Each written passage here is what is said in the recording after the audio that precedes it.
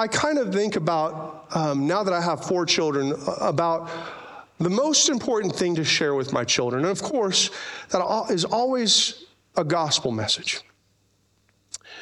But what would I say if it was my last words to them?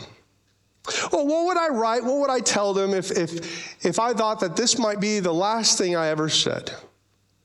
I think about that quite a bit as I started to go through this message, because if I really want to be honest, I want my children to have a better life than I ever thought about having.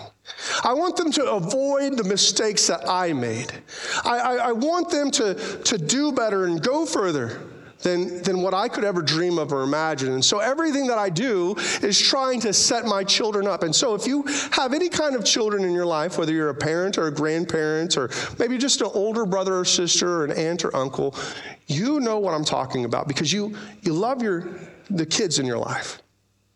And you want to make a difference. You want something to be special for them. You want them to avoid the kinds of mistakes you made.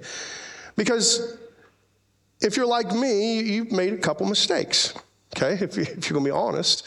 I mean, I didn't always like school. And that's pretty apparent from my grades, to be honest with you, throughout school.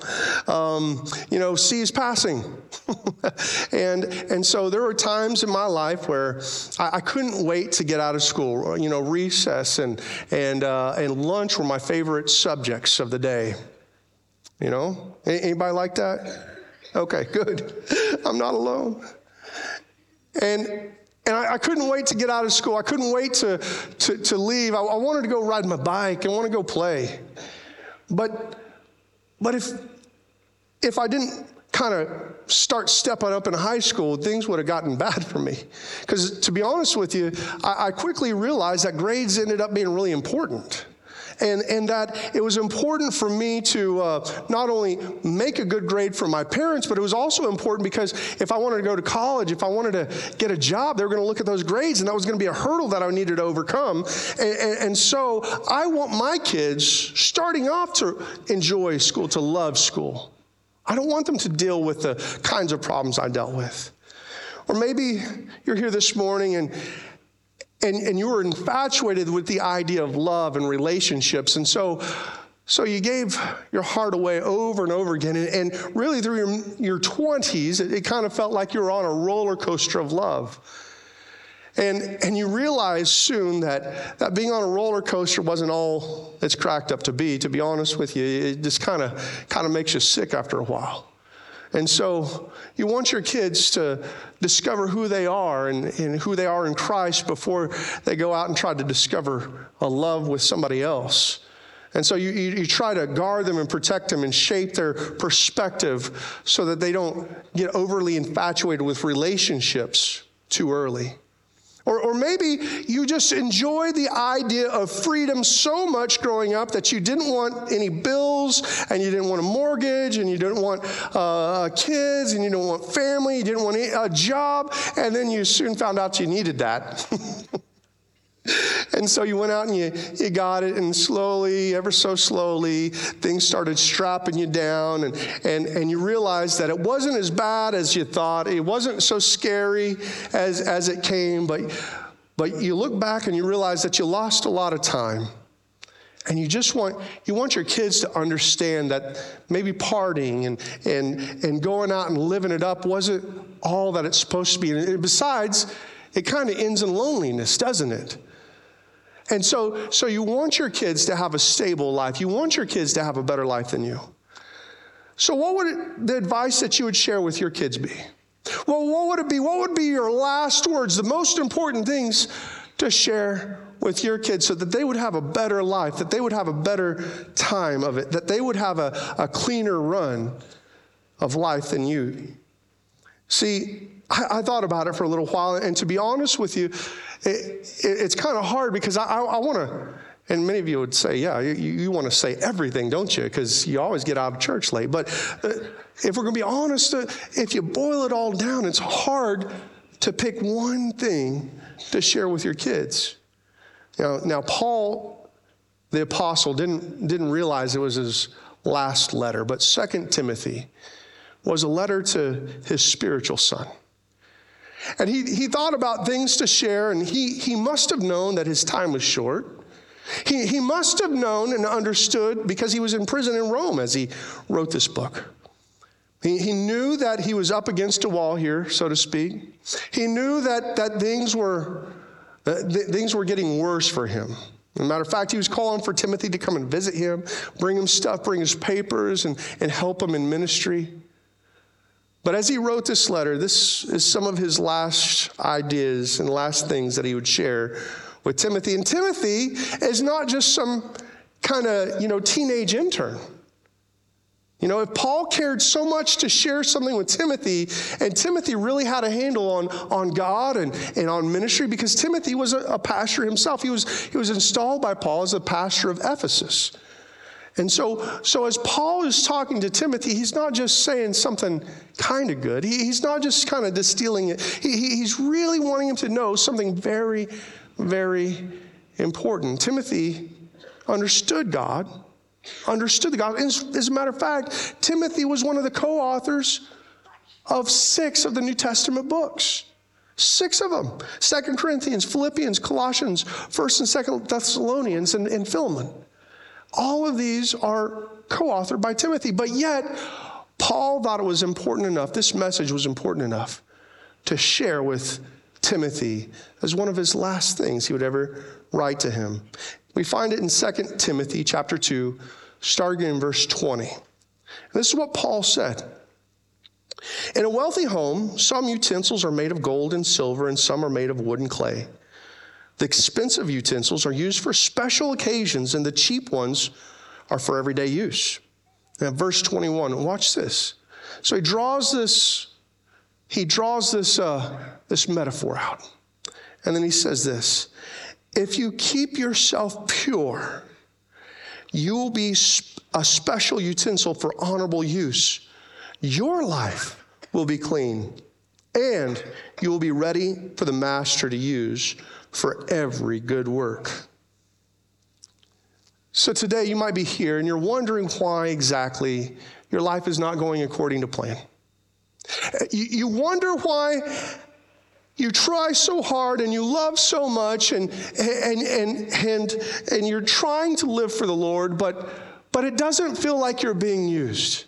You want to be used in your work, you want to be used in your family, you want to be used in your church, but it feels like God is not using you at all. Maybe, and the fear is maybe you're not good enough to be used. You're not pure enough to be used. And this is a real fear because it's truly real. It's not just a fantasy. It's not just a wrong notion. You could not be good enough to be used by God. And so today, as Paul is giving Timothy advice, let us lean in and find out what it takes to be pure and good and ready to be used by God, so that not only is it a blessing for you, but you can pass on the blessing to your children. Amen? But before we get into any of that, you probably noticed that I've got a bottle of water on the stage. I got some stuff here, and this is actually a measuring cup, not a shot glass. So we're going to be talking about sin, but not showing you sin today. Okay, measuring glass. Okay, but I want to bring attention to this because, as you can see, this is just a bottle. This is actually my son's favorite water bottle at the moment. Okay, my wife got this at a store for him. This was already filled with water whenever it came. It's one of those water bottles that you're supposed to drink it and kind of discard it, but it has turned into his favorite water bottle. He loves the thing, and so we've had to wash it a lot. And my wife reminded me that it's not we, but it's she has washed it a lot, right?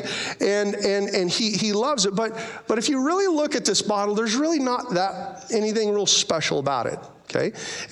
It's not double lined and vacuum sealed, so it's whatever water's put into it. It's not going to stay cold.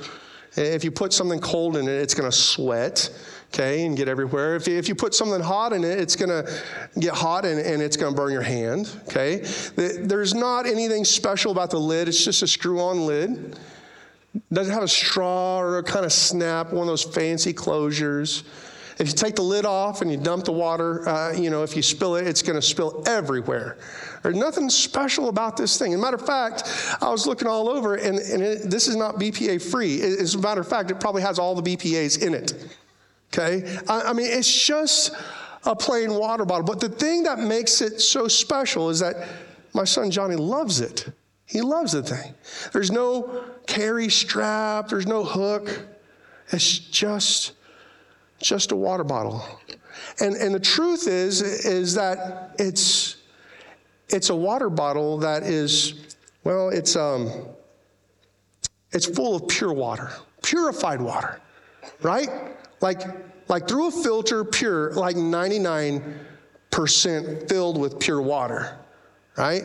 I mean, there's just a little space there. I mean, if we're going to be honest, there's a little space for 1%, okay? And, this is a liter of water. Would anybody be interested in drinking this pure water right now? I mean, 99% pure, because the truth of the matter is that if we do a little bit of math, we can find out that that 1% of a liter is actually 10 milliliters. 10 milliliters is 1%. So it takes 110 milliliters to fill this up completely and totally with water. And I actually have this, we'll call it a medical laboratory sample. Okay? I'm not sure what this sample is. I don't know where it came from. I don't know whose sample it is. I don't know what kind of health that they were in when they issued the sample. As a matter of fact, if this is your sample, you need to go back to the medical laboratory, okay? Because the truth is that it is green. And to be honest with you, 1% is not that much, is it? It really, 1% isn't that much. And as we talk about that 1%, and I want to make sure that I only give us 1%, we will find out that 1% really isn't that much. So it's incredibly pure and clean. I mean, it's 99% clean water, purified by the best purification system ever, like my refrigerator. Okay? But yet, would anybody be willing to drink this right now? Anybody? Yeah, you would. I know you would. You're crazy. 99% pure. And yet, it doesn't look pure, does it? And the truth is if this was a real medical sample in this, then you would say, no way. As a matter of fact, as I take the lid off of this and maybe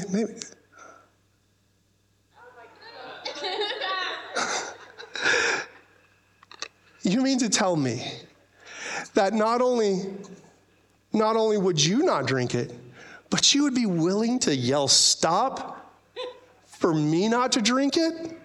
Are you kidding me? But I kind of think sometimes that this is like our life, isn't it? Like we go to church and we're really good people, okay? And as good people, we're like 99% pure. We're like 99% good. We're like 99% in love with Jesus. But then there's that 1%.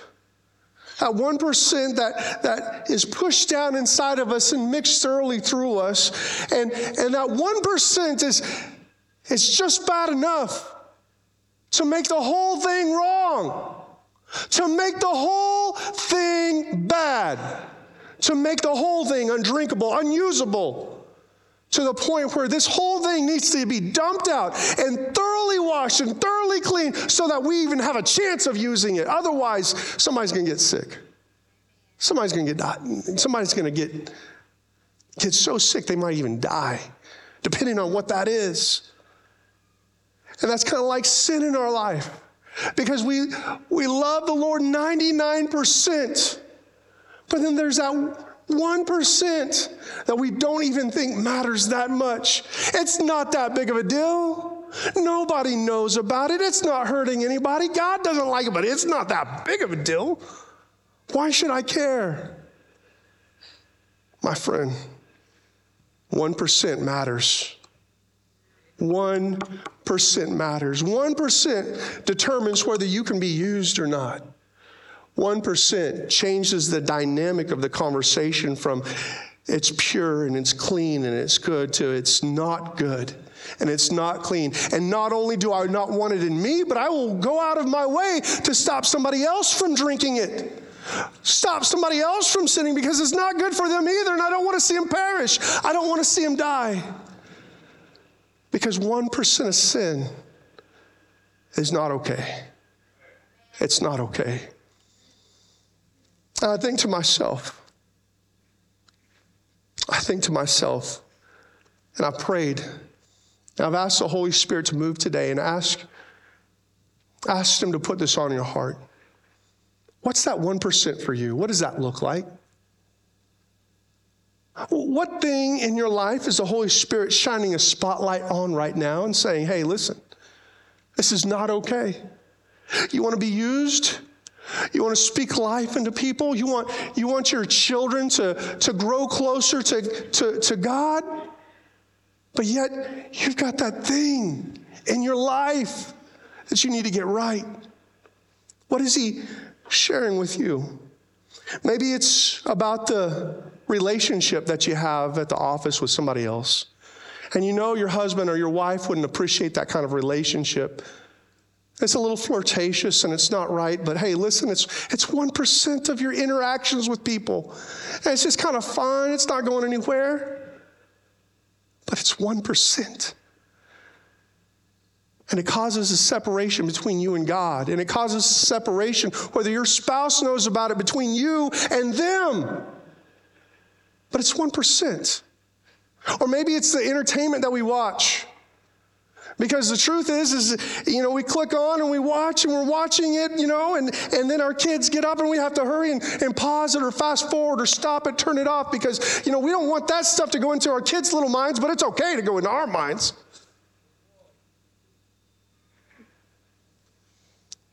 Maybe it's the apps that we have on our phone.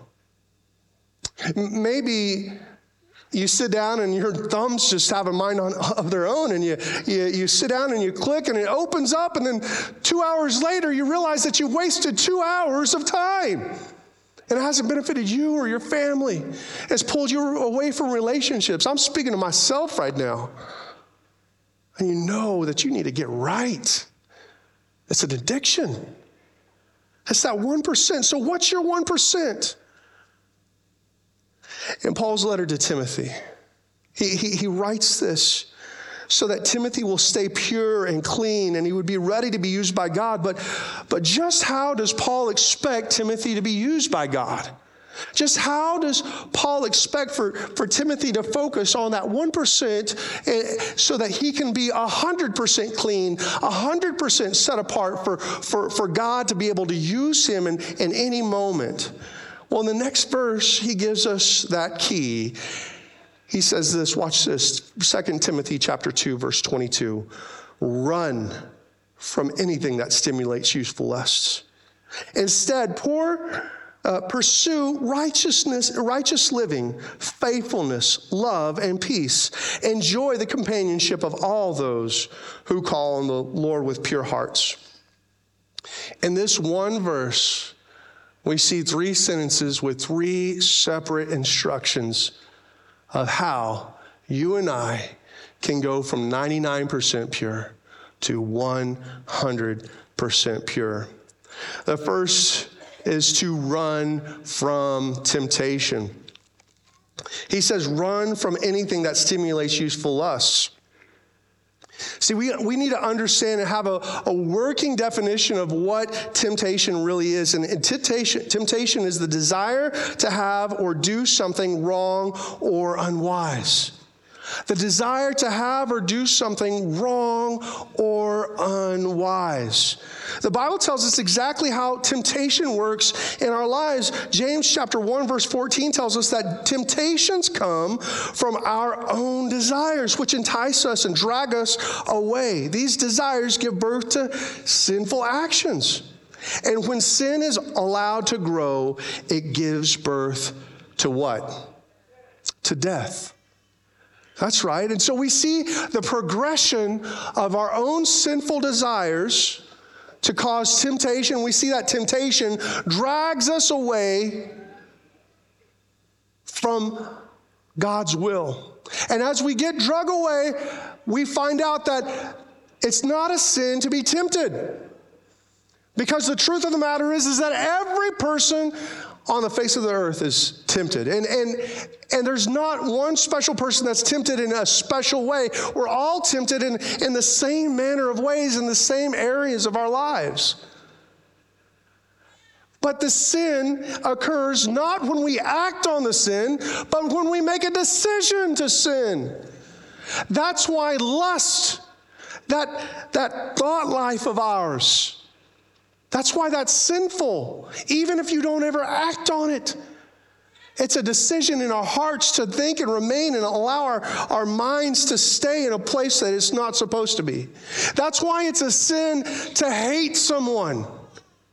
It's because even if we don't act on it, Jesus tells us that it's as if we murdered them in our hearts. So sin occurs at the decision, not at the action. The action of sin is just the inevitability of what sin does. And as sin grows and matures in our life and it is left unchecked, it leads to the natural consequences of the sin, which are all sorts of bad things while we're alive here on earth.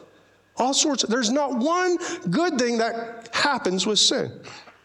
Sin always leads to separation in our relationships. Sin always leads to a place you never want to go. Ever. You may not understand it, you may not see it, but it will lead you somewhere where you don't want to be. But the Bible's very clear that the wage of sin is death. And it's not just a physical, corporeal death, but instead it's also an eternal death that we have to think about and understand. 1 Corinthians chapter 6, verse 18 tells us that this passage in 2 Timothy is not the only place that Paul says to run away from sin. He says this, run from sexual sin. No other sin so clearly affects the body as this one does. For sexual immorality is a sin against your own body. And this is particularly difficult for many people because this sin, it mimics a gift from God. It mimics that feeling of intimacy between a couple that God wants so badly for us to experience because it brings us into unity. It helps us to care and love for the needs of our spouse. It brings us into a place of oneness together. But when we're outside of marriage, when we don't obey God's law with this gift, it becomes sin because the effect of it brings not only unwanted spiritual and emotional consequences, but it'll also lead to a physical death, a spiritual death, an emotional death. And if you hadn't died from it yet, don't think that you're the one that gets to get out of it, because it's going to lead there soon for you. It's time to run from sexual sin. Don't just say no. Like, say no to drugs. It hadn't worked for 20 years. We still have a drug problem. It hasn't worked. Don't just say no and turn around and walk away. Paul's very clear. Turn around and run. Run from it. Avoid putting yourself into that situation. But what happens when that temptation runs faster than you? What happens when we're running as fast as we can, but it seems like the temptation always seems to catch up with us? Because if we want to understand temptation in a real way, the temptation, it comes from our own desires. That means that no matter how fast you run, you can't outrun yourself. Sir, ma'am, you can't outrun your own desires. We're supposed to run away from those situations and circumstances, but sin's always going to end up where you are. So what happens then? Well, John tells us exactly what we're supposed to do. 1 John chapter 2, verse 1, my dear children, again, some parting thoughts from a loving father to his spiritual children. I am writing this to you so that you will not sin, but if anyone does sin, we have an advocate who pleads our case before the Father. He is Jesus Christ, the one who is truly righteous. He himself is the sacrifice that atones for our sins, and not only our sins, but the sins of all the world.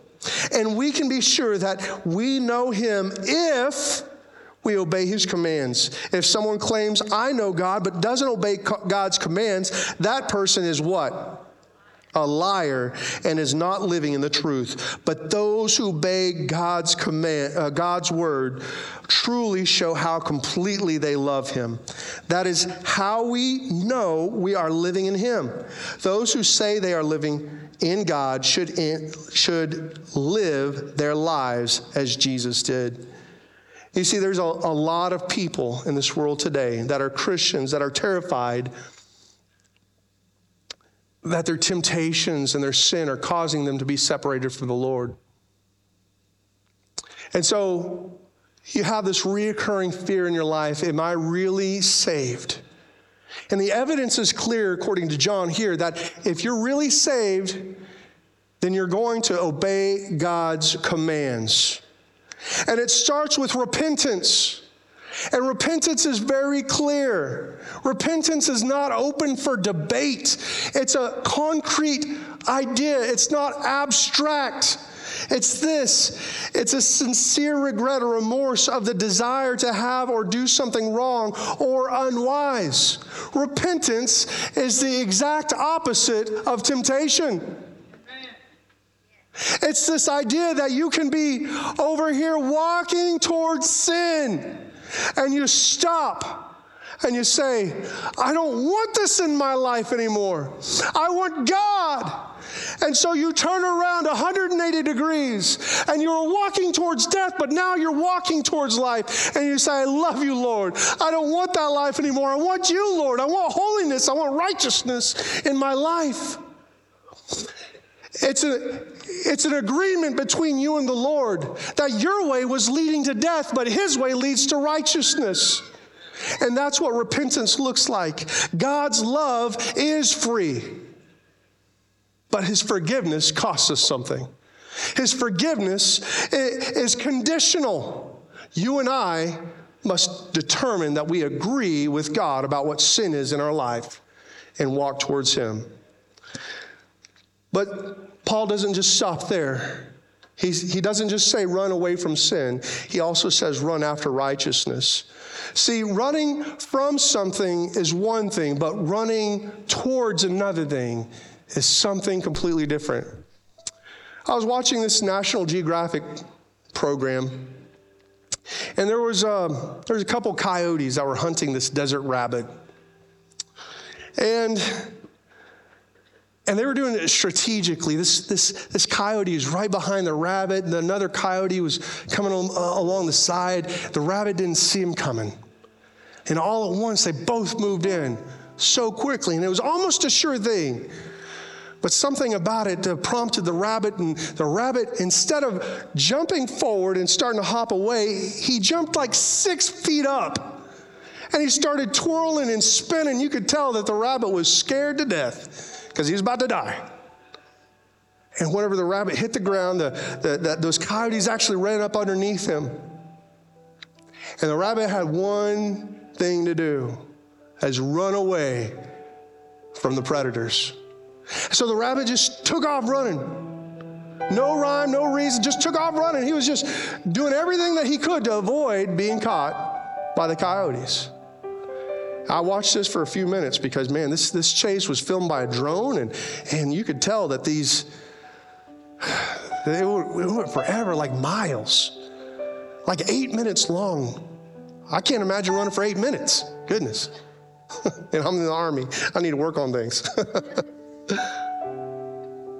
But then something changed. I was sure that rabbit was about to get eaten. But something changed. It was in the pattern of the run for the rabbit. See, because that rabbit would just turn and spin and cut and move and run, and every movement by the rabbit was countered by those coyotes. But then it was like that rabbit stopped running from them and started running to something else. He found his hole. And all in one moment, right before he got caught by the hind legs, he disappeared into a hole in a cloud of dust, and he was safe. I wonder if there's somebody in this place right now that has been running for a very long time. You've been running away from sin because you know that it's not right. You know it's bad. You've been raised to understand it was bad.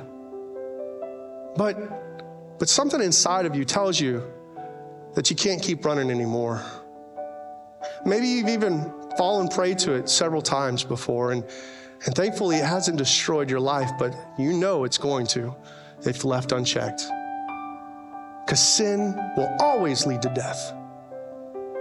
So what are we supposed to do in our lives? We're running away from sin. We're doing everything that we can, but I want you to know, mom, dad, man, woman, grandparents, that you can't overcome sin on your own. You can't just outrun it. If you could, we wouldn't need Jesus. And so it's not about running away from sin, it's about where we run to. Psychology tells us this about addiction. It's so devastatingly evil that when we try to overcome addiction, it's like a vacuum in our lives. We take that addiction out, and something will always take its place, some kind of behavior. That's why whenever you go to an Alcoholics Anonymous meeting, you find a whole bunch of chain smokers. It's true. I got to give up alcohol, so they go to something else. And I think that Paul understood this concept, this practice, because he said, not only to run from sin, but run to righteous living. What behavior are you going to replace that sin with in your life? What thing are you going to chase after instead of just avoiding the sin? Maybe you have a tendency to burst out in anger. Maybe you ought to speak kindness instead of bursting out in anger. Maybe you have a tendency, a desire inside of you to take something that doesn't belong to you. Maybe you should volunteer your time for free to serve others. All of these things happen inside of our lives and in our hearts. And if we are not running, if we're not running to something, if we're just running away from sin, then chances are we're going to run to something or someone else that will still destroy our lives because it's not running to the Lord. See, this is not about doing things so that you can be saved. It's simply about, because you're saved, you're going to live like it. And finally, we're supposed to run with others. 2 Timothy chapter 2, verse 22, that last sentence tells us, enjoy the companionship of those who call on the Lord with pure hearts. See, if Jesus didn't do life alone, and Paul certainly didn't do life alone, then what makes you and I think that we can do life alone? No, instead, God has ordained the church to be his body, And that you and I should be fitted inside of the body as parts of him so that we can use our gifts to bless others. And so it's very clear according to Scripture that being a part of a church, a body of believers, not only benefits you, but helps you supernaturally to avoid temptation. That's very clear in Scripture. And it does this in 4 unique ways. The first thing is community support. Attending church regularly provides an atmosphere and an environment whereby you can engage in all sorts of people and behaviors where it gives of yourself what God has put inside of you. And other people get a chance to give to you. It's a beautiful network, a beautiful tapestry in which you and I find ourselves in where we might not be able to handle our problem, but somebody next to us can encourage us and give us the strength and motivation that we need to serve others. It gives us a chance to worship. Engaging in worship through prayer, singing, listening to sermons, doing all these acts of worship and service allows us to grow stronger in our faith. And growing strong in our faith will cause us to strengthen ourselves against the temptations of our life. We hear biblical teaching. At Christ's Legacy, you will always hear biblical teaching. Always. Every time. Every service will be filled with elements of the gospel and how you can apply that gospel to your life so that every time that you walk into this place, you'll walk out better than you came in. Now, you go somewhere else and you find that anywhere else in any other organization, you can't do it because it's about Jesus and about what he's done for us. And finally, it gives us a sense of accountability. Our church provides us with the opportunity to hold each other accountable. As we live our lives in front of each other, we'll, in love and in grace, come alongside of you and help you to see where God wants and is calling all of us to be. You see, Hebrews chapter 10, verse 25 reminds us a very important fact. And let us not neglect our meeting together as some people do, but encourage one another, especially, and listen to this, now that the day of his return is drawing near. Can I tell somebody in this place right now that we're getting closer to Jesus coming back? Day by day, service by service, Wednesday night by Wednesday night, Jesus could return at any moment, at a twinkling of the eye. And the trump shall sound, and the dead in Christ shall be raised, and that we that are still alive will be caught up in the air to meet him, incorruptible, changed. That's a promise. That's the great hope that we have in Christ. There should be urgency inside of us not to miss. Because even if you're not dealing with something, you could be taking away from somebody else that needs to be encouraged, that needs to be helped. And it's your job, not mine. As a church, as the body of Christ, God has given you gifts to minister and to work and to speak and to love and to hug and to shake. Not like this, but like this, okay? And we have that opportunity in Jesus' name to provide that care and that comfort, that spiritual ministry to people. So, with all that said, 1%, huh? 1%. There's some people in this room right now that probably need to deal with 1% of their lives. Some people, maybe it's not 1%, maybe it's 25%. Maybe it's 50. Maybe there's somebody in here that's not even saved yet. Would you stand with me all over this place? God's called us not only to run from sin, but run to righteousness and run with fellow believers. This morning, you might be here this morning, and you might be struggling in your heart, in your life, because you haven't been used by God. And the truth is that if you gave your kids if you gave your kids that wisdom, that word of encouragement, you'd say, don't live your life holding back that 1%. Run a clean race. And that's Paul's message to Timothy. That's my message to my kids. That's my message to you this morning.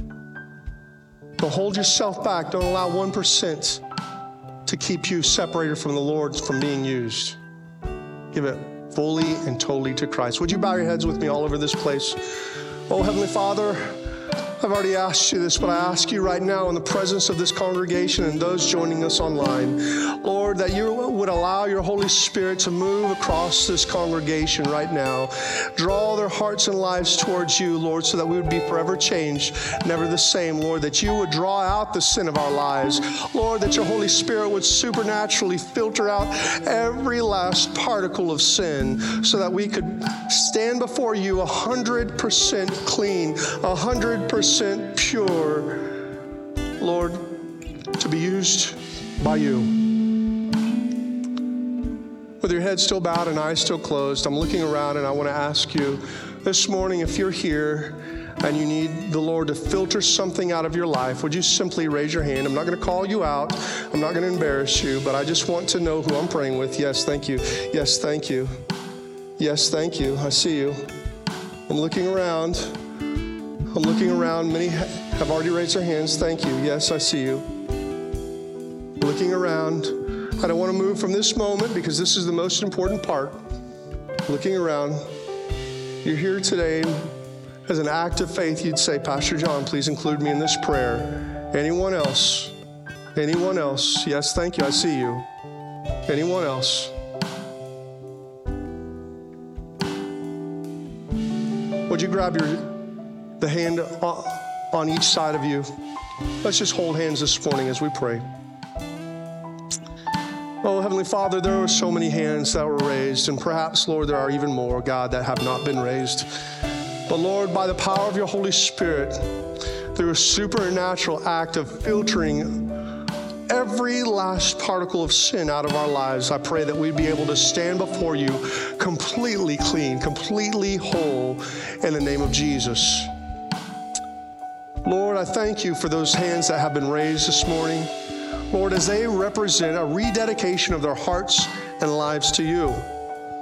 Lord, I pray, God, that they would feel inside of their heart as clean as you just made them. Lord, for the truth is that while sin occurs at the decision to do wrong, salvation occurs at the decision to do right.